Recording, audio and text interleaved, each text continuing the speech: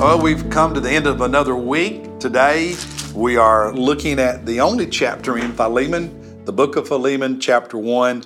And there's so much I could say about this brief letter, but the way I summarize my thoughts after reading it in my journal is encouraging other believers in their walk with Jesus.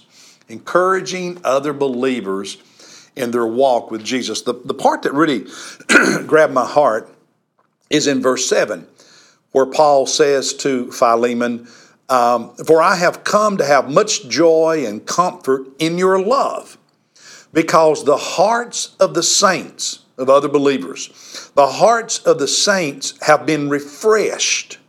I love that. The hearts of other believers, Philemon, have been refreshed through you, my brother. That's a beautiful verse that Paul says, Philemon, man, I've got such joy when I think about you because other believers have been so encouraged by you.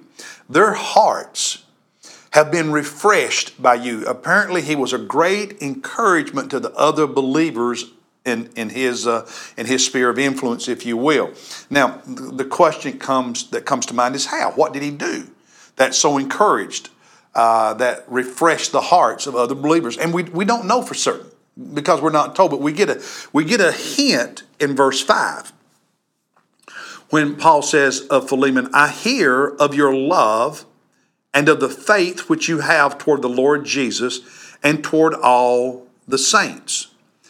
He says, I hear about you. And what I hear about you is that you have this great love and faith, this love for Jesus and this faith in Jesus and toward all the saints. So he was showing his faith and his love by his deeds to the other saints. When they looked at him, he was a great example of love, an example of faith. We don't know specifically what he did, but when they were around him and they saw him and they heard him, his faith was real and his love for Jesus and for them was demonstrated. They could see it, and that encouraged them and was a blessing to them. And so if Paul heard about that, it means that some of them were telling Paul about Philemon, about his faith, about his love. And so what do people think and say about me? What do people think and say about you? Does my example encourage others? Does your example encourage others in their walk with Jesus? And then after saying that, Paul turns and he says, Philemon, I want you to do something that will encourage me. Something that will refresh my heart, if you will. And what he wants him to do is set Onesimus free. Onesimus was a slave. We can't say definitively, but probably a runaway slave, maybe. And in Rome, where Paul was in prison, Onesimus had gotten saved and had been a helper to Paul. He had started serving with Paul in ministry, if you will. And so Paul writes this letter to Philemon, Onesimus' master, and sends the letter probably by Onesimus back to Philemon and says, Philemon, I want you to free Onesimus. Now there's more to it than that. He says, I could order you to do it as, an apostle in the faith, but I'm not going to. I know you in your heart and you'll do what's right. And so he says to Philemon, I want you to treat Onesimus as a brother, receive him and treat him as a brother.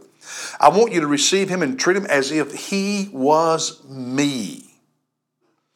And I want you to free him because he will be such a help to me, such a blessing to me. He wants to serve in the ministry beside me.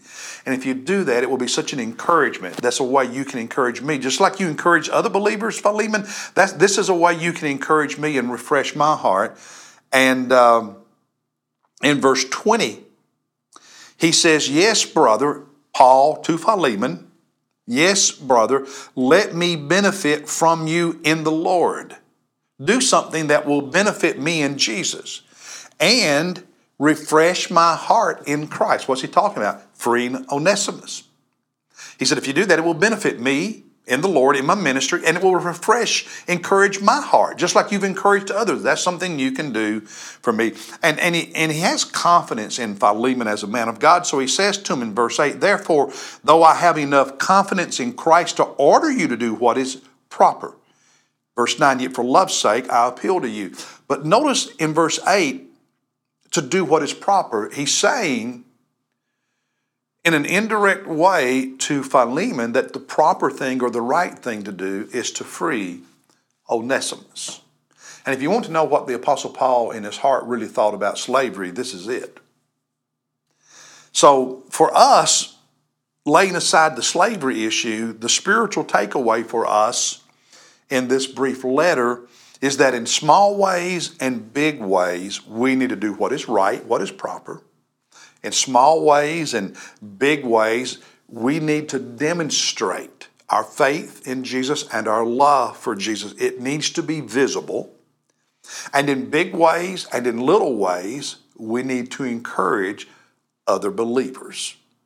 That's part of the teaching of Philemon, and that's what blessed my heart. It made me think about, what am I doing to encourage and bless and refresh others in their walk with Jesus Christ? And what are you doing? Hey, I'll see you Sunday in church for worship. Bring somebody with you, and then Monday with another devotion.